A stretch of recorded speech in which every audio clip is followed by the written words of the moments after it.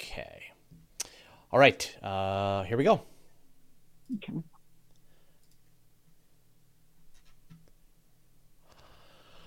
Hey, everybody. If you're watching this live or listening to this as the podcast afterwards, this is the much anticipated, much awaited interview with Dr. Robert Zubrin. Dr. Zubrin, thank you so much for taking the time to speak with me today. Thanks for inviting me. So first, before we get into the details of this whole interview, I want to thank you personally for literally being one of the main inspirations for my entire career in space journalism.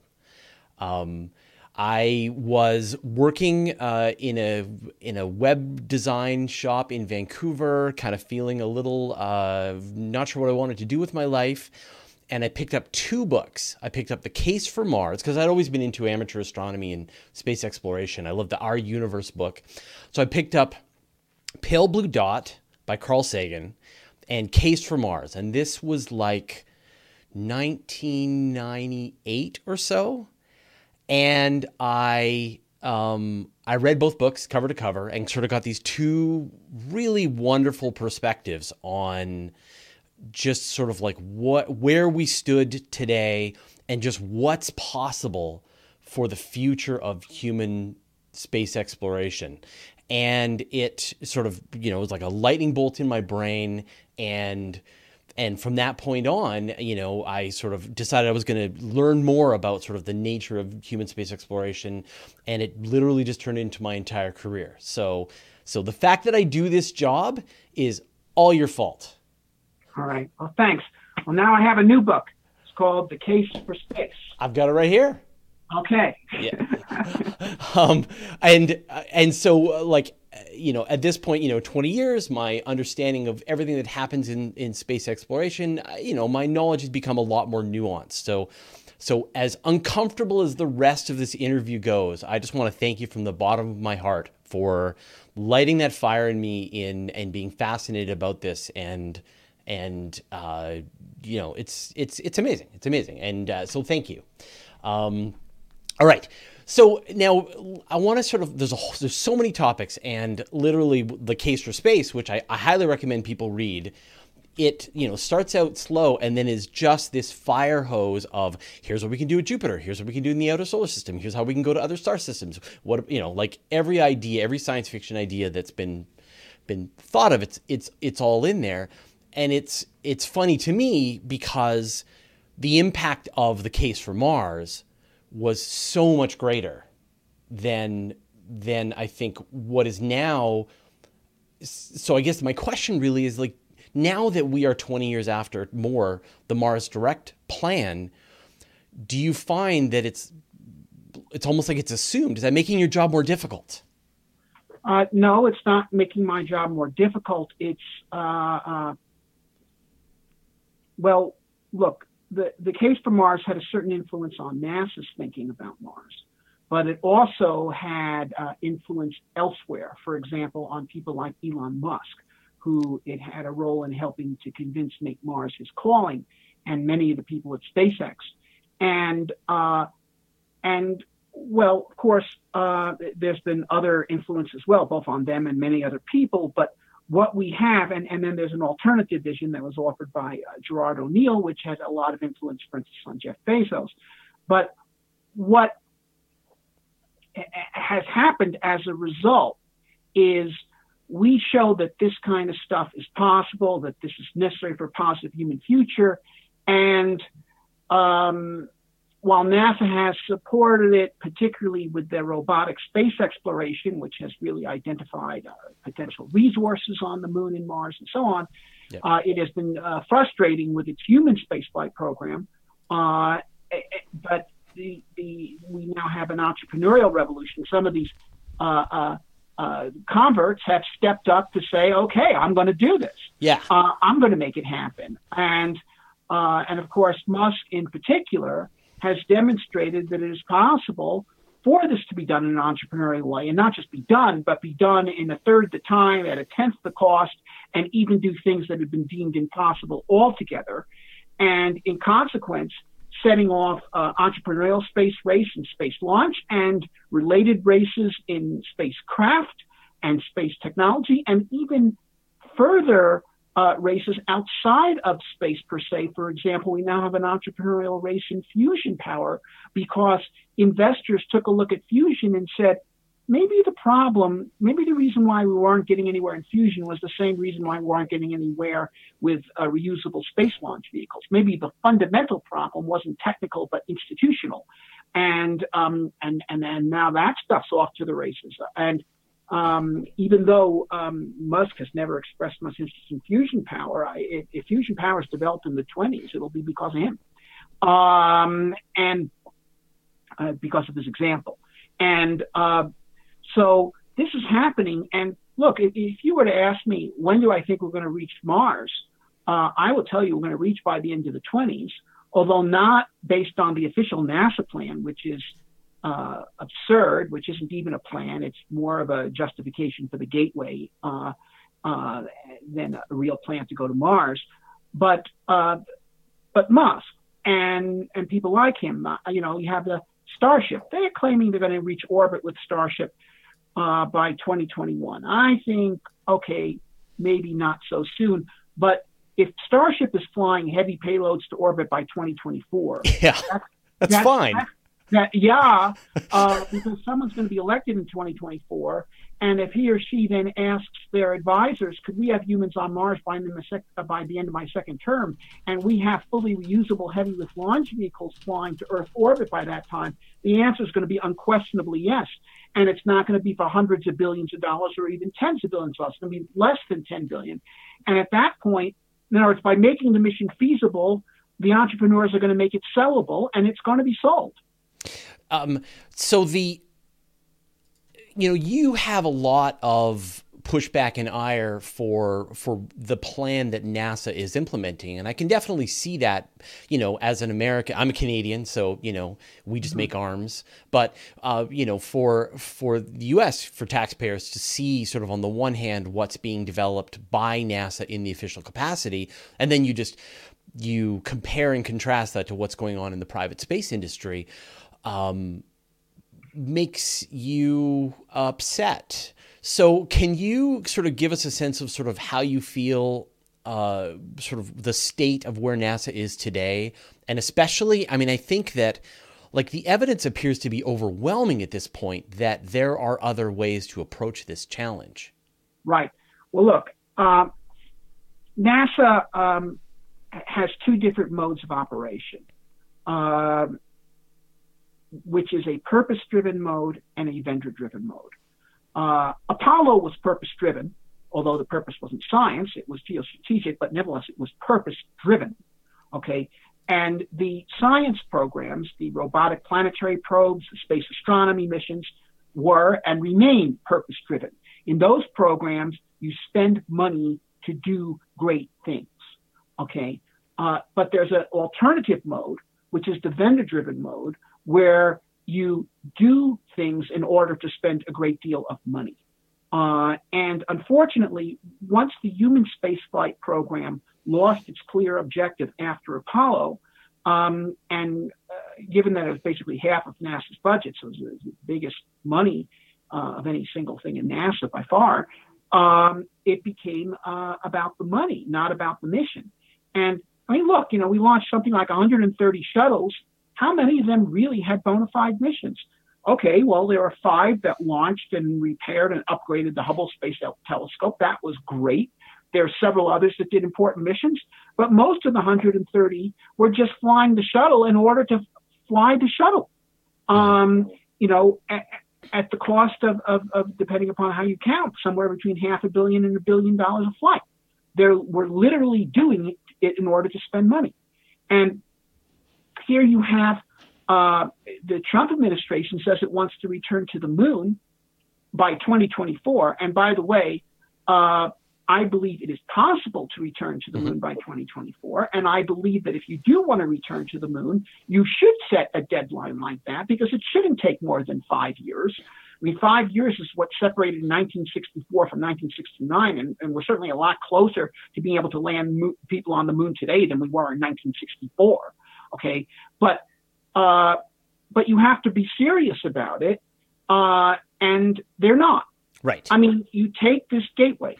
Does anyone believe that we would have reached the moon sooner in the 1960s if we had said before we land people on the moon, we need to build a space station in lunar orbit? Okay. There were people who claimed, based on prior thinking, and they had some arguments in their defense, that we have to build a space station in Earth orbit before we go.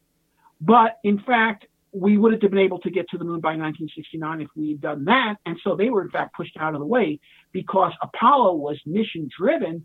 And we were not trying to figure out the most elaborate and expensive way to do it. We were trying to figure out how to get the job done. Okay. Now, Gateway is like, somebody coming up to you and offering you the following business proposition. Where in Canada do you live? Vancouver Island. Vancouver. Okay, good place. Imagine someone came up to you and said, look, I want to rent you an office in Saskatoon, because if you fly to Saskatoon, you can fly to anywhere else in the world from there. But you're going to have to build the office building. You'll need to pay for that. And you need to pay $100,000 a month rent for the place.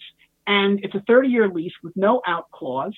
And you're going to have to spend 1 month a year in Saskatoon, whether you like it or not. And from now on, whenever you want to fly anywhere, you have to go through Saskatoon. Okay, such a deal.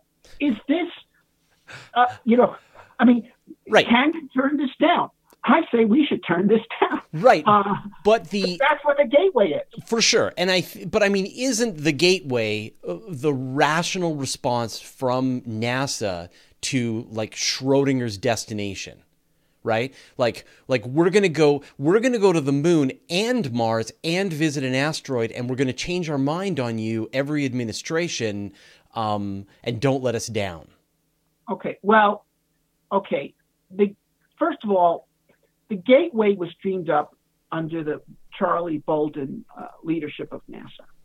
And if you'll recall, their previous fetish was something called the Asteroid Redirect Mission, where they would put about a 3-meter diameter boulder. So this really wasn't much of an asteroid, but that was as big as they could hope to move. They'd somehow move it from interplanetary space into lunar orbit so that we could visit it in the Orion. And what was this for? This was to have a place for Orion to fly to, okay? Because without a lander, Orion could not be used as part of either a lunar or Mars program. So they wanted to have some reason to fly it. You could go to the space station in it, but it's way over designed for that application. So they said, we have to have a destination. We'll put one in lunar orbit. Then And these people actually argued with a straight face that we have to do this before we go to Mars, that this is a key step on the way to Mars. I mean, no one had ever thought that moving an asteroid into lunar orbit was an important step on the way to Mars. It wasn't in von Braun's original Mars plan. It wasn't even in the 90-day report where they put in every damn thing you could think of. Certainly wasn't in my Mars Direct plan. It wasn't in the synthesis group plan. It wasn't in Griffin's plan. No one in their right mind. It's not in Musk's plan. He doesn't say, well, I want to go to Mars, but I think I need to move an asteroid into lunar orbit. No. So anyway, but they stuck with that until it eventually came out that it was impossible to move the asteroid into lunar orbit.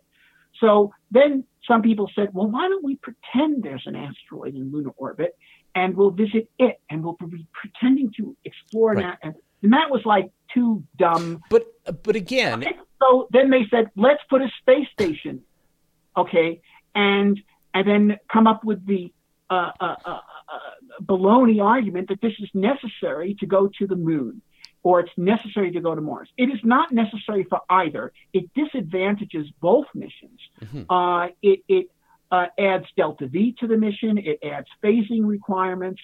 I mean, the lunar mission plan that they have right now that uses the Gateway is absurd, because in addition to having to create the Gateway, which is several launches, each moon mission by the copy, according to their most recent plan, will require 4 launches, one of which is an SLS plus 3 commercial launches, and they'll all have to rendezvous with the Gateway.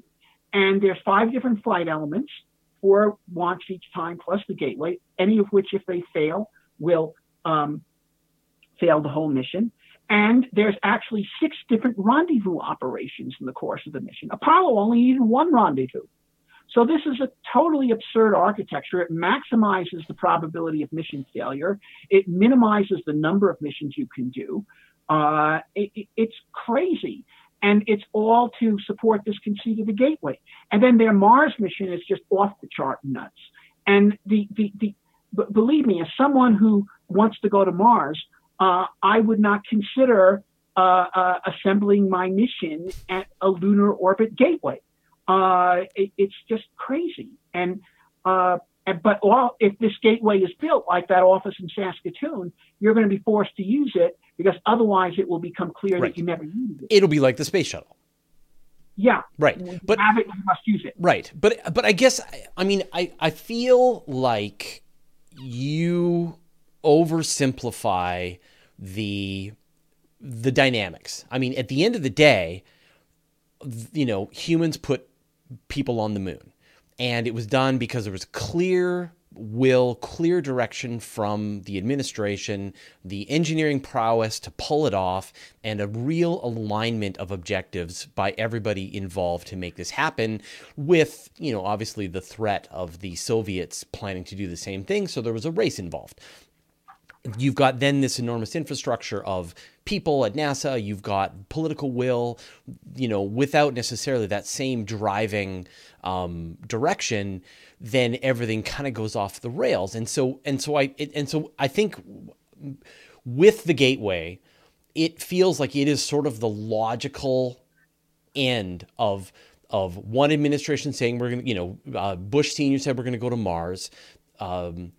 Clinton said we're going to go to the moon. I forget where they said they were going to go. And then they started to, and then Bush Jr. said we're going to go to the moon. And then the Obama administration said we're going to go to an asteroid. And now the Trump administration says we're going to go to the moon and Mars. And at the same time, you've got all of these workers, all of these contractors who are working across the 50 states of the United States. All of the politicians are looking to make sure that they get reelected.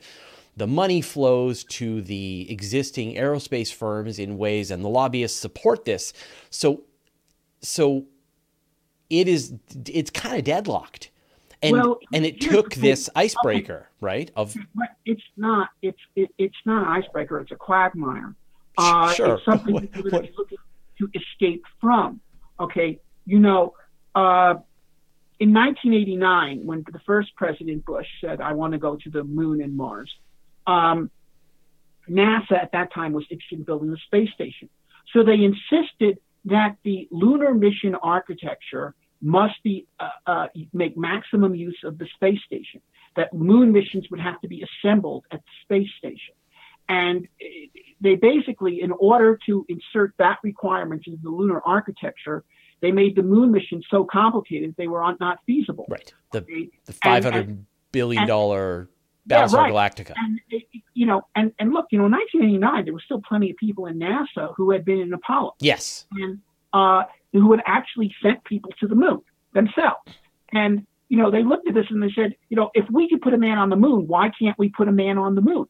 Well, the reason why they couldn't put a man on the moon was there was these people who were trying to basically say to them, you can't do your mission until you do our mission. And furthermore, you have to make use of our thing if you want to go to the moon. So they had erected an Earth orbit toll booth. Now, but look at this. We actually have a space station right now. Is anyone saying let's assemble the moon mission as the space station? No, because what they're really doing is they're using the moon mission as a rationale for building this piece of junk, which has, there are some reasons to have a space station, but we have one. So, the purpose of going into space is not to just hang out in space. It's to go across space to the worlds on the other side of space. All right. And develop them. So this is just wrong. Now, look, I get the fact that there are people at various companies who like their jobs and they want their companies to get funding. I understand that. I like to eat too. We all got to buy groceries.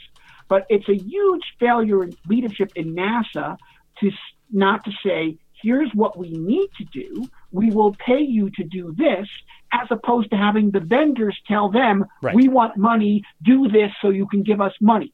Okay, it's like, I have a small aerospace company here. I have to pay money to vendors for various things, but I don't take phone calls from vendors who say, "Hey, here we are, Denver Valve and Fitting. We'd like you to buy 1,000 valves this month."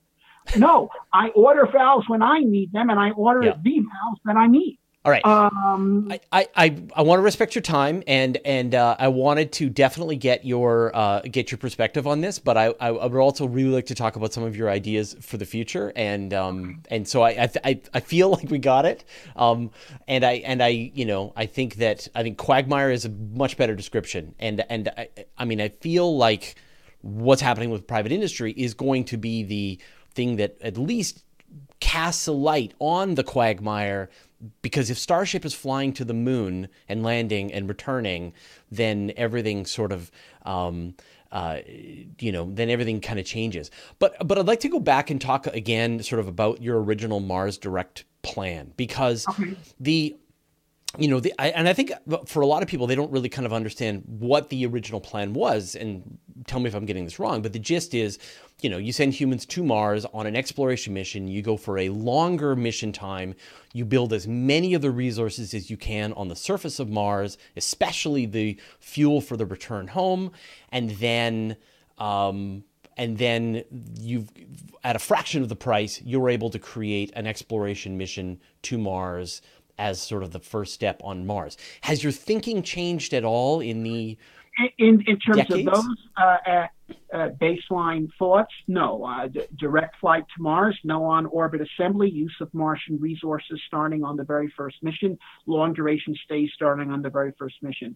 Okay, and the mission is about being on Mars. It's not about flying as far as Mars. So this whole idea of NASA has of building an interplanetary spaceship that's going to go to Deimos and then come back, and it's going to Phobos and come back, and relegating the development of Mars landers for some time in the far future is nonsense. Okay, so it's methane, oxygen propellant out of local materials, water and CO2. Now you got a fully fueled Earth return vehicle waiting for you on the surface of Mars. Once that's done, on the next launch, you launch out a Habitat spacecraft with a crew of 4, 5, 6 astronauts in it. They land on Mars near the Earth return vehicle base. Before you know it, you got the beginning of the first human settlement on a new world.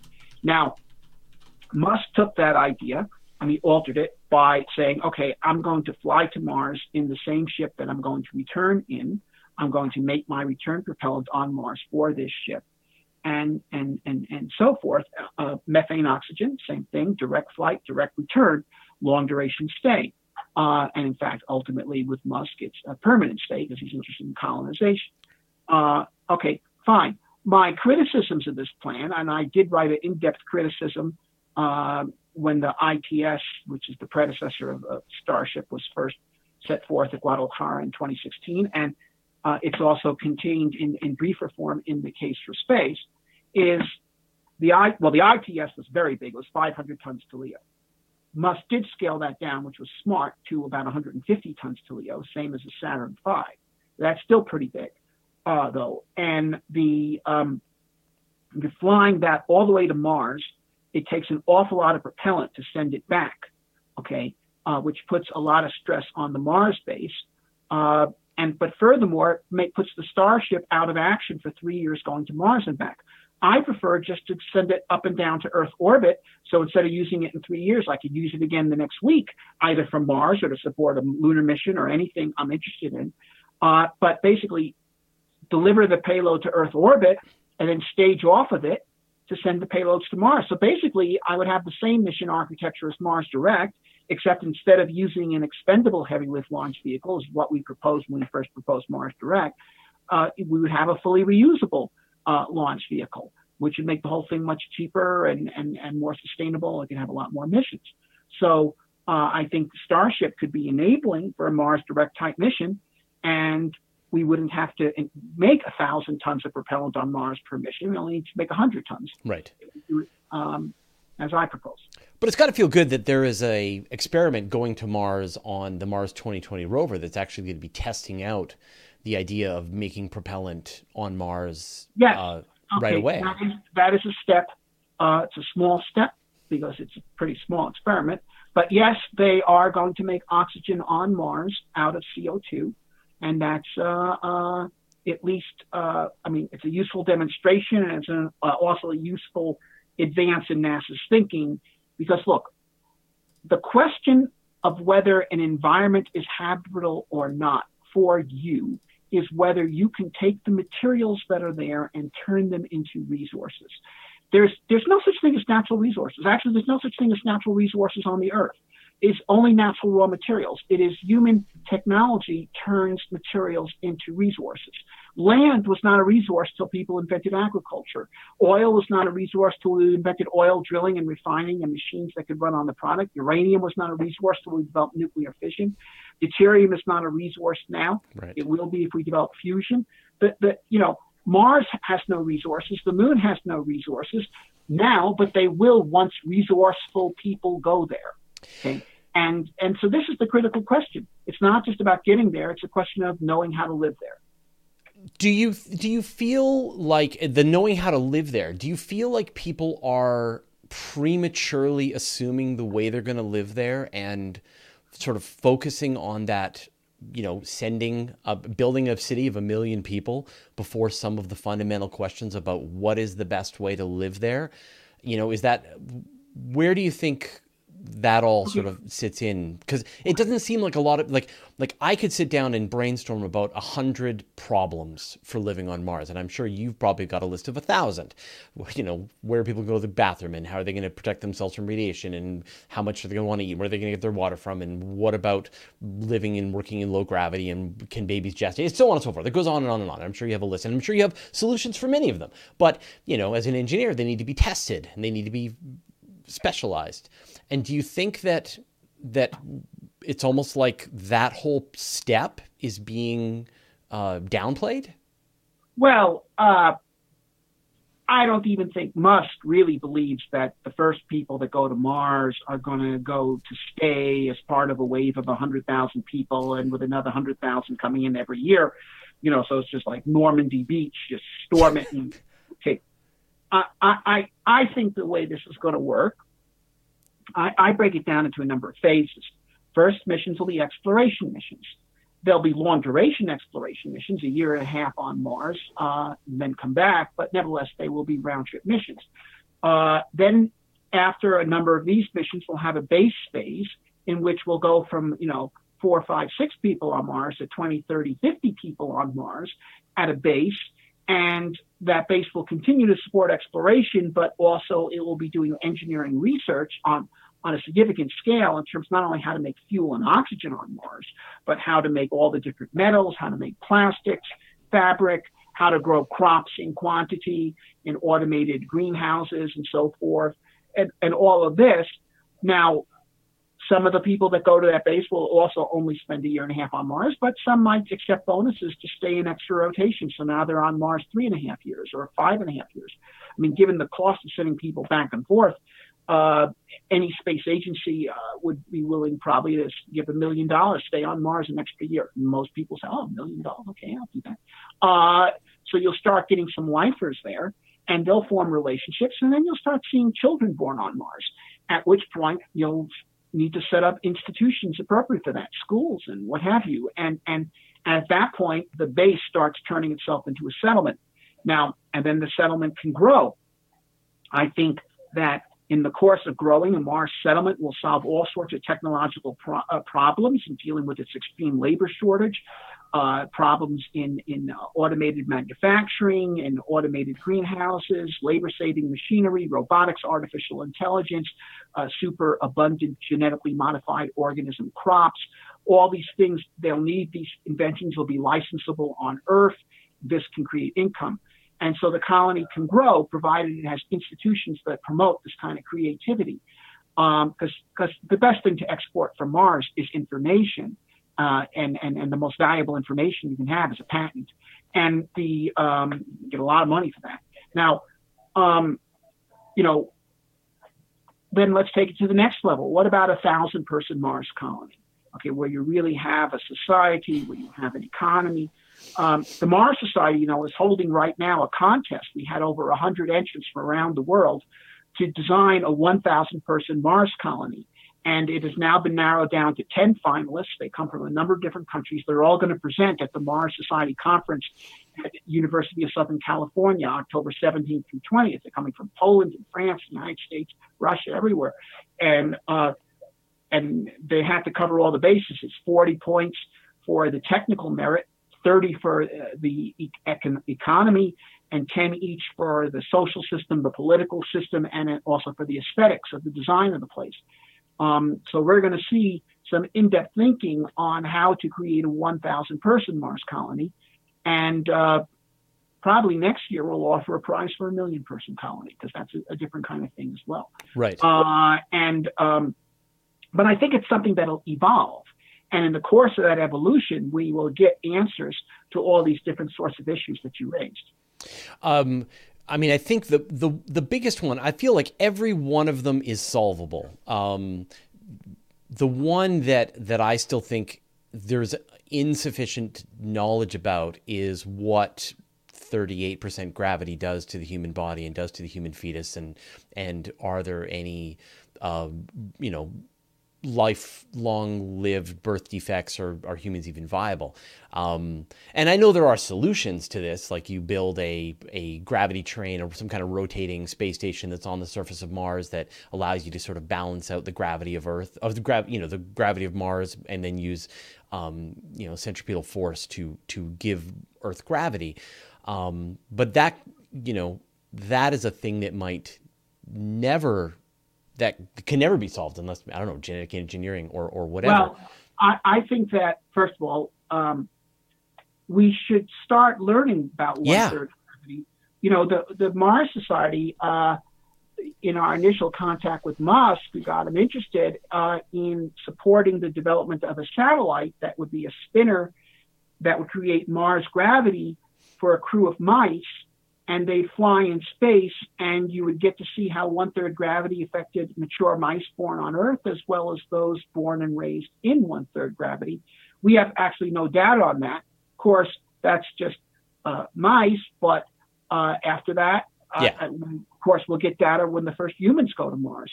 I once asked Buzz Aldrin, who, of course, had experienced Earth gravity, zero gravity, and moon gravity. Okay, what did moon gravity feel like? Did it feel like Earth gravity or zero gravity? Of course, the moon is only 1/6 gravity. And he said, it's like Earth gravity. Okay, there's an up, there's a down. The fluids inside of you go to the right places instead of kind of floating around to whatever part of the body they want to go to. That is, from a psychological and physiological point of view, 1/6 gravity is far more like 1 gravity than it is like zero gravity. And of course, 1/3 gravity would be even more like regular gravity. I think it's reasonable to assume that people in 1/3 gravity, unless they take the trouble to implement strenuous exercise programs, might see deterioration of their musculature because they wouldn't get as much of a workout as someone walking around in 1G. But I don't think that they'll get a lot of the other problems we see in zero gravity, which are functions of all sorts of fluid motions inside the body that set off incorrect endocrine signals that trigger various pathologies, because that's not going to happen. But ultimately, it's something we're just going to have to see. Yeah, and it feels to me like there was a great opportunity. There was a module that had been planned for the International Space Station called the Nautilus X, I believe, and it was going to be a fairly small centrifuge that would be attached to the station, relatively low budget, and rotated fast enough to provide astronauts with some version of some kind of artificial gravity to at least see if you can deal with some of the effects of microgravity. And I've actually seen versions of this, like there's some really interesting tests actually around the corner from you in Colorado at University of Boulder. They're essentially testing out how well people can adapt to rotating cylinders that you may get nauseous in the beginning, but in fact, with practice, after about a month of practice, you can handle rapid rotation actually pretty well. And so it might be that a personal gravity system to help your body deal with whatever's the right amount could actually be very launchable, fit within a Falcon maybe, 9. Okay, but actually my preferred way to, first of all, do gravity in space. I don't think we need to create artificial gravity on Mars. There is natural gravity. But in space, artificial gravity is greatly to be desired because otherwise you have zero gravity. And the way I think we could do a human artificial gravity experiment, this is actually a place where Orion has a very good use. Because you could launch Orion to Earth orbit with a crew in it. And then you tether off the upper stage of the launch vehicle. That, let's say this is Orion and this is the upper stage of the launch vehicle. Okay, so here's the capsule, here's the heat shield. And you tether off, and then you spin this thing up. Okay, and now you can create lunar gravity or Mars gravity or whatever you want inside of the Orion. And the thing about Orion that I like for this is that it's, so you could use a Dragon to fly to lunar orbit to play the role of the Apollo command module. But Orion, and it'd be better because it's lighter, but the Orion has a bigger space, more accommodations. If you want to live a month in space, you could do that in Orion.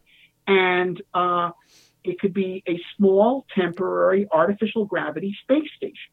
And you could put people in there for a week or a month and see what the physiological effects of 1/3 gravity are, or lunar gravity for that matter.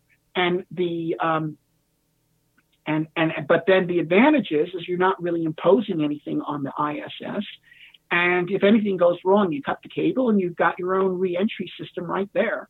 You're in it. You can come down, land, move tell the people tumble. what's like. Yeah. But so to me, this would actually be a very good application for Orion.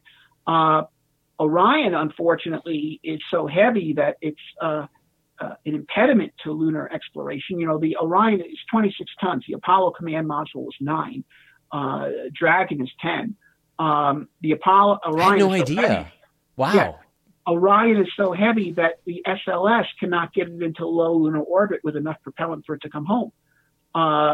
Now, if instead you were using Dragon, it could, which would help. Also, you could make the SLS more powerful by giving a proper upper stage. But in any case, but for certain missions, like a mission that could be done in Earth orbit, where you want an independent spacecraft that, for instance, you could put on a tether and do artificial gravity, Orion's perfect. Yeah. Well, there you go. NASA just ordered 6 more Orions, put in potential order for 12 more. So they'll have 12 chances to experiment with artificial gravity. If they think of it, yeah. Yeah. So one of the sort of, I actually have a poster behind me. I don't know if you can see it. Gravity wells are for suckers.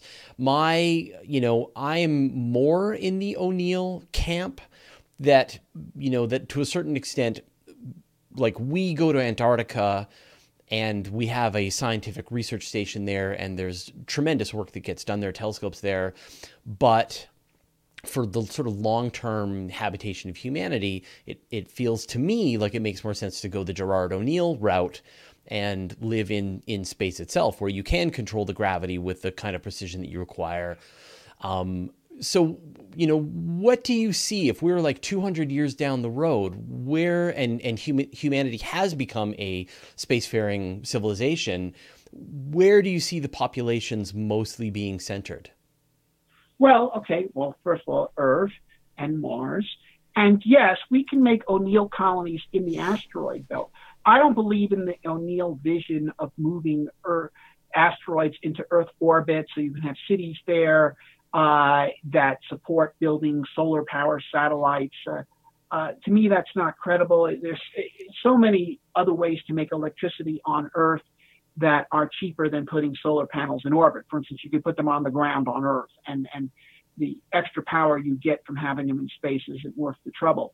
But there is something that would justify an O'Neill colony, and that is simply to have an independent nation, an independent city-state in space, because there's nothing more valuable than freedom. So if you were to go to metal asteroids and hollow them out and make them into O'Neill colonies, and in the course of that, you refine out the platinum and the cobalt, the valuable stuff, that you can ship back to Earth. The steel you keep in the asteroid belt to build space cities. you know, there's always going to be people that have new ideas on how people should live together. And in general, they're not going to be popular with everybody else. And they need to have a place where they can go, where they can give their ideas a try. Now, Mars is one such place, but the asteroids offer thousands of such places. Mm-hmm. Yeah. So that is where this is a more difficult thing to do than to just build cities on Mars. I mean, it's a lot harder to build a planet than it is to settle one. But nevertheless, if we're talking 200 years out, yes, I do believe we'll have such things. So I'm not against the O'Neill vision, but I think it's putting the cart before the horse. So one of the other sort of themes that I've been thinking quite a lot about is that the real technology that's going to unleash our ability to live in space and to go to other places is in situ resource utilization, about being able to actually harvest our resources from space. But almost more important than that is space-based manufacturing. It's kind of ridiculous that we have to build a telescope on Earth. It has to handle Earth gravity, it has to handle the rigors of space, it has to unfold in some kind of origami way, and then do its job while it's out in space. Doesn't it make a lot more sense when you're in microgravity to construct the kinds of structures in space itself? Are we, how far along that journey do you think that we are to actually being able to properly build things in space? Well, we're just beginning, but local resource creation, because once again, I don't believe that there are natural resources. I think there's only natural materials. It's we who turn them into resources, human creativity. But local resource creation is essential. And clearly, it's enormously advantageous to make in space anything that's going to be used in space. You mentioned giant telescopes, solar sails, of course, propellants. Clearly, if you want to build an O'Neill space colony, you want to build it out of steel that you find in space as opposed to launch from the ground on Earth. Okay. So all those things I absolutely agree with. And in fact, most of the work of my company is trying to develop such technologies. We do other things too, but that's where we're our strongest. Yep. Now, there's also a few things you can make in space for use on Earth, but these are specialty items. For instance, there are people that have demonstrated, the company Made in Space has demonstrated making fiber optic cables in 0G that are vastly superior to anything you can make on the ground on Earth. So, sure. Okay, so if you can make something in space that you can't make on the ground, and it's a sufficiently valuable item, then sure. But the idea that we're going to move industry from Earth into space, I don't think makes any sense. Okay, in other words, the idea that we're going to put steel mills for making steel for use on Earth in space, so you launch the iron ore to orbit and then you bring it down as steel. I mean, that's just crazy. Okay, and other bulk goods. So certainly we'll make in space everything for use in space. And we'll make in space some things for use on Earth that are very high value and are unique. But, you don't want to import, gravel from the moon. I mean, you could, but it makes no sense. No, but if you're going to build a house on the moon, you're going to want to use gravel from the moon. If you're going to want to build your house in space, you're going to want your gravel from space. That's Absolutely. all. Yeah. Absolutely. But you see, that goes the other way. The Earth is in space. So if you're building a house on Earth, you want to take the materials from the Earth. Yes. It's like any other planet. Yeah. So you talked a bit about space power, and you're a lot more pessimistic about space power than I think a lot of other people are. So why do you think that it doesn't make sense to generate power in space and try to send that home? Well, a couple of reasons. See, first of all, power, electricity, is not a unique item. To the consumer, what matters is here's a plug. I can plug something in. I got electricity. And to the consumer, it doesn't really matter whether it comes from coal, natural gas, nuclear power, solar power, windmills, waterfalls, geothermal power, whatever. It's all the same. Okay? Now, so you say, well, solar energy. Okay, fine. the extrasolar flux you get by putting something in orbit is at best a factor of 4 more than you get by putting it on the ground in Arizona. And then you lose half of it in the transmission. The panel itself costs hundreds of times more because space panels that are radiation hard instead of common silicon panels you can buy on Earth. And then there's the cost of launching it, and also the transmission equipment, and then the environmental issues associated with sending the microwaves through the Earth's atmosphere and so on. And so that business plan does not make sense. Actually, power in space is much more valuable than power on Earth. So if you want to beam power, it would make more sense to make power on the surface of the Earth and beam it up. The space station has like a 100 kilowatt power system, and it costs billions of dollars. You can buy a 100 kilowatt generator on Earth for $100,000. Okay, there's just huge 4 orders of magnitude difference in the cost of things that way. So no. Now, fusion power, once again, as an energy source for the Earth, is in competition with all these other things. In space, though, it would have unique advantages in that, for instance, it would enable fusion-powered rockets, which can get exhaust velocities as high as 7% the speed of light, which means you'd enable spacecraft that could exceed 10% the speed of light, which gives you the capability not only to zip around the solar system, but even marginal capability for interstellar travel. Now, and maybe fusion will be developed first there. Steam engines were developed first for mines, but efficient steam engines did not appear until they were developed for steamboats. And nuclear fission has been a mixed bag, sometimes competitive, sometimes not, as a power source, but it is incomparable as a way to propel submarines. In other words, it has, in particular applications, it is superior, full stop. Right. Okay. Similarly, fusion, on the moon, hard vacuum, deep space, of course, hard vacuum. On Mars, deuterium is 6 times as common as on Earth, and you don't have competition from fossil fuels, and it could make solar power, but it's weak. So I think we may develop fusion power first, or really give it a strong market of its own in space. And as it gets perfected there, eventually it can come back to Earth and start replacing fossil fuels and such. But solar power, certainly to power spacecraft, if you're close enough to the sun, sure.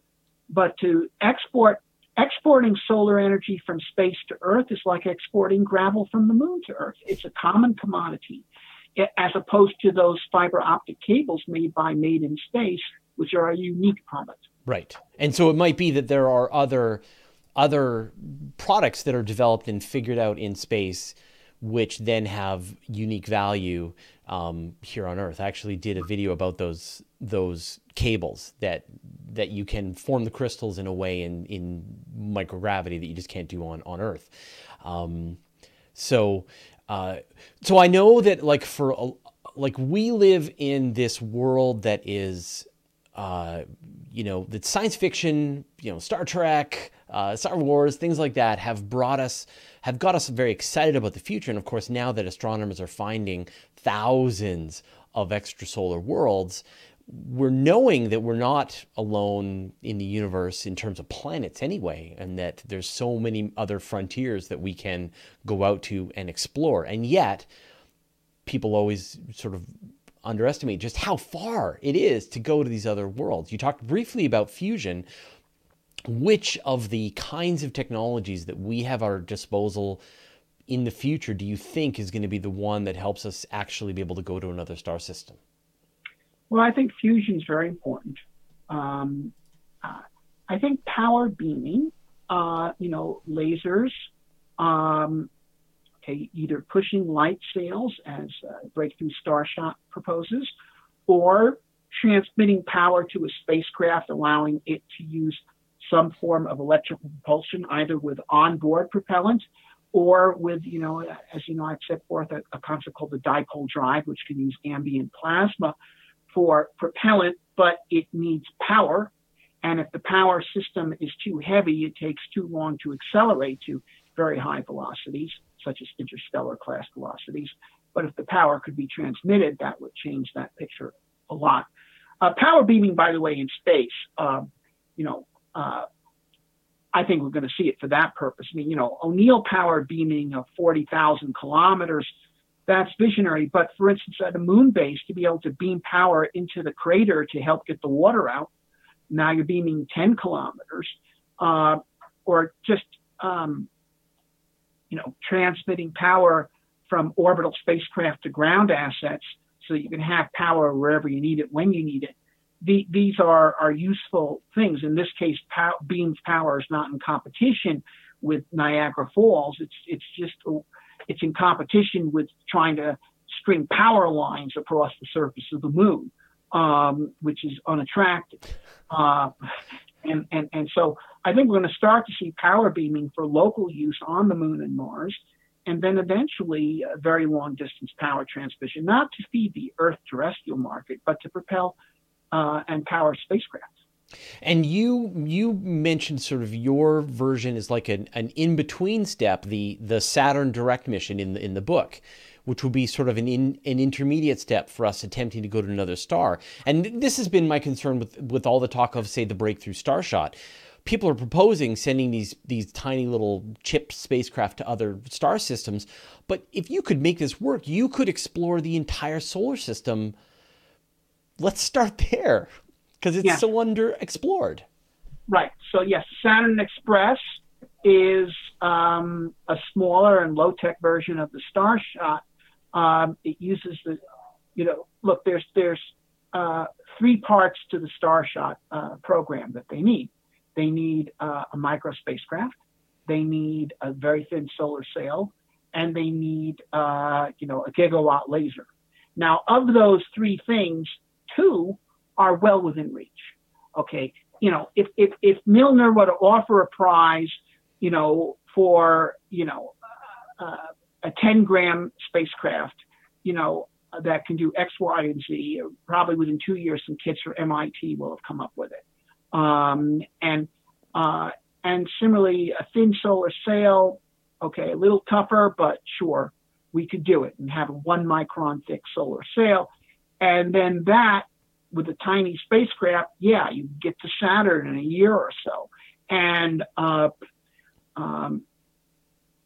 this would be a powerful tool for outer solar system exploration. Go multiple missions, not with giant spacecraft or large spacecraft like Cassini, but tiny little spacecraft. We'll launch one today. We're launching another one next week with a different instrument on it, and what have you, and frequent probes to Neptune and the Kuiper Belt. And this would move things along, and the lasers will come when they do. But that's a more distant prospect. But we could at least demonstrate some of the key technologies here and get a lot of utility out of it. Yeah, and you even propose, how we might, if Mars is sort of been long living on Mars, we're going to want to potentially set up shop on other places in the outer solar system. Apart from Mars, and sort of further out into the solar system, what world most intrigues you? Well, intrigue, of course, Titan. All right, a world with an atmospheric pressure very similar to Earth, and the atmosphere is thicker. So if you could actually strap wings on your arms and fly like a bird on Titan, you wouldn't need a pressure suit, just warm clothing, really thick coat, and a breathing mask. As I say, the asteroids offer the prospects of creation of thousands of independent city-states in space. The outer solar system has vast supplies of helium-3, millions of times more than the moon has. So if you want to power human future with fusion, that's very attractive. And of course, we're now discovering literally thousands of worlds orbiting other stars. I think the most important thing that people need to understand about space is making it clear that the Earth doesn't have a roof. No, I mean it. Okay? I like it. Yeah, yeah. That we're not locked in here. And in the book, The Case for Space, the final third of it I devote to discussing not the how, but the why. Why we need to do this. Further knowledge, all the incredible knowledge that science we need in space. Survival, stopping asteroid impacts, okay? And we're not going to space to desert the Earth, we're going to space to protect the Earth, okay? The challenge, okay? How that will inspire the development of intellectual capital. And the future, the grand future that we can create of the expanded humanity. But also, though, there's a section that I just would like to talk about for a minute now, which is we need to go to space to defeat the greatest threat that faces humanity today. And that's not climate change or resource exhaustion or even asteroid impact. None of those things created the great disasters of the 20th century. Okay? Things that created the great disasters of the 20th century were bad ideas. And in particular, one bad idea. And that idea was that there isn't enough for everybody. There isn't enough to go around. So we are going to have to fight it out with them. And if you ever have that situation where we are going to have to fight it out against them sooner or later, it's going to either be to the advantage of us or them to have the fight sooner rather than later. Okay, guys, time can't be on the side of both sides. Okay. And so it means it happens sooner. Okay. And so, 1912, okay, General Friedrich von Bernhardi, one of the chief intellectuals of the German General Staff, writes an international bestseller in English entitled Germany in the Next War, in which he said, look, there's only so much here, and Eurasia is either going to belong to Germany or to Russia. We're going to have it out with them. And should it be sooner or later? Well, clearly sooner, because we can take them down now before they industrialize. So 1914 comes along, and despite the fact that Germany and all of Europe, for that matter, was more prosperous, people living better than they ever had in human history, the Germans decide to take advantage of the pretext of the assassination of the Archduke to initiate World War I. Okay. 39, Hitler, even more hysterical. Laws of existence require uninterrupted killing so that the better may live. Germany needs living space, blah, blah. All total nonsense. Germany never needed living space. Germany today has much smaller territory than the Third Reich, a larger population, and a vastly higher standard of living, which they obtained not by stealing other people's living space, but by technological invention from people all over the world, including from races they were trying to exterminate.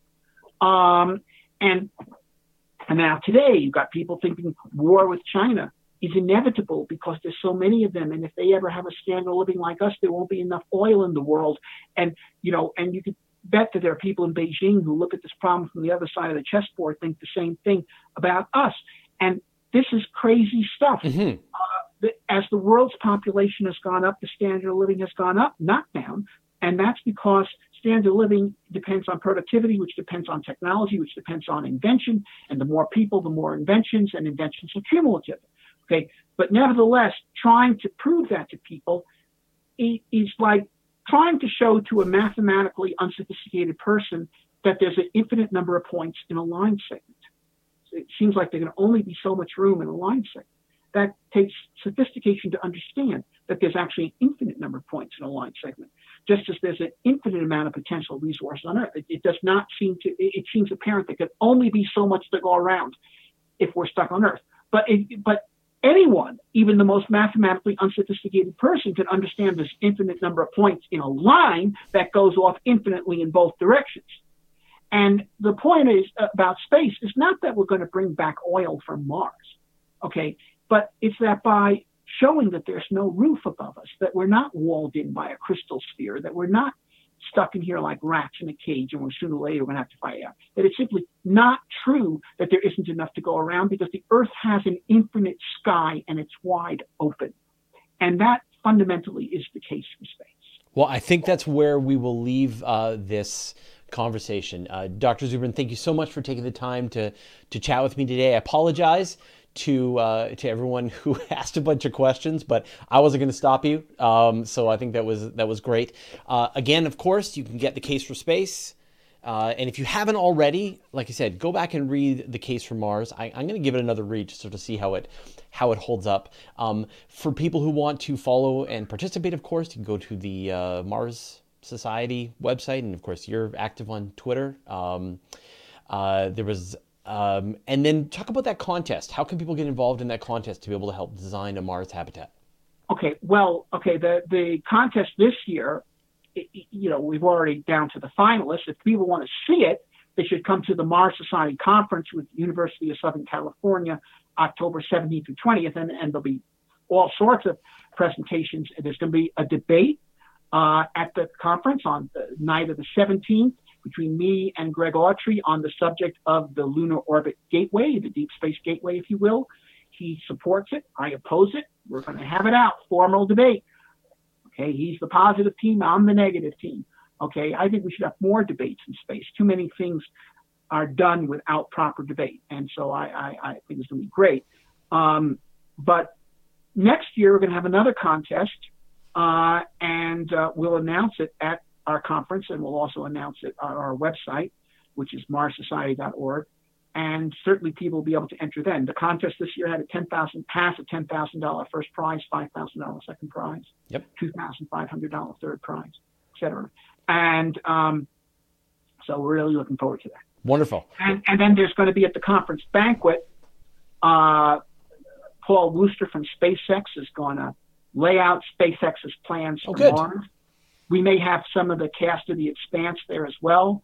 And also on the Friday night, of the 18th, we're having a Mars Rocks rock concert. So people, that should be a lot of fun too. Well, wonderful. Well, again, thank you so much for taking the time to chat with me today. I'm glad we were able to make this work. Now get your ass to Mars.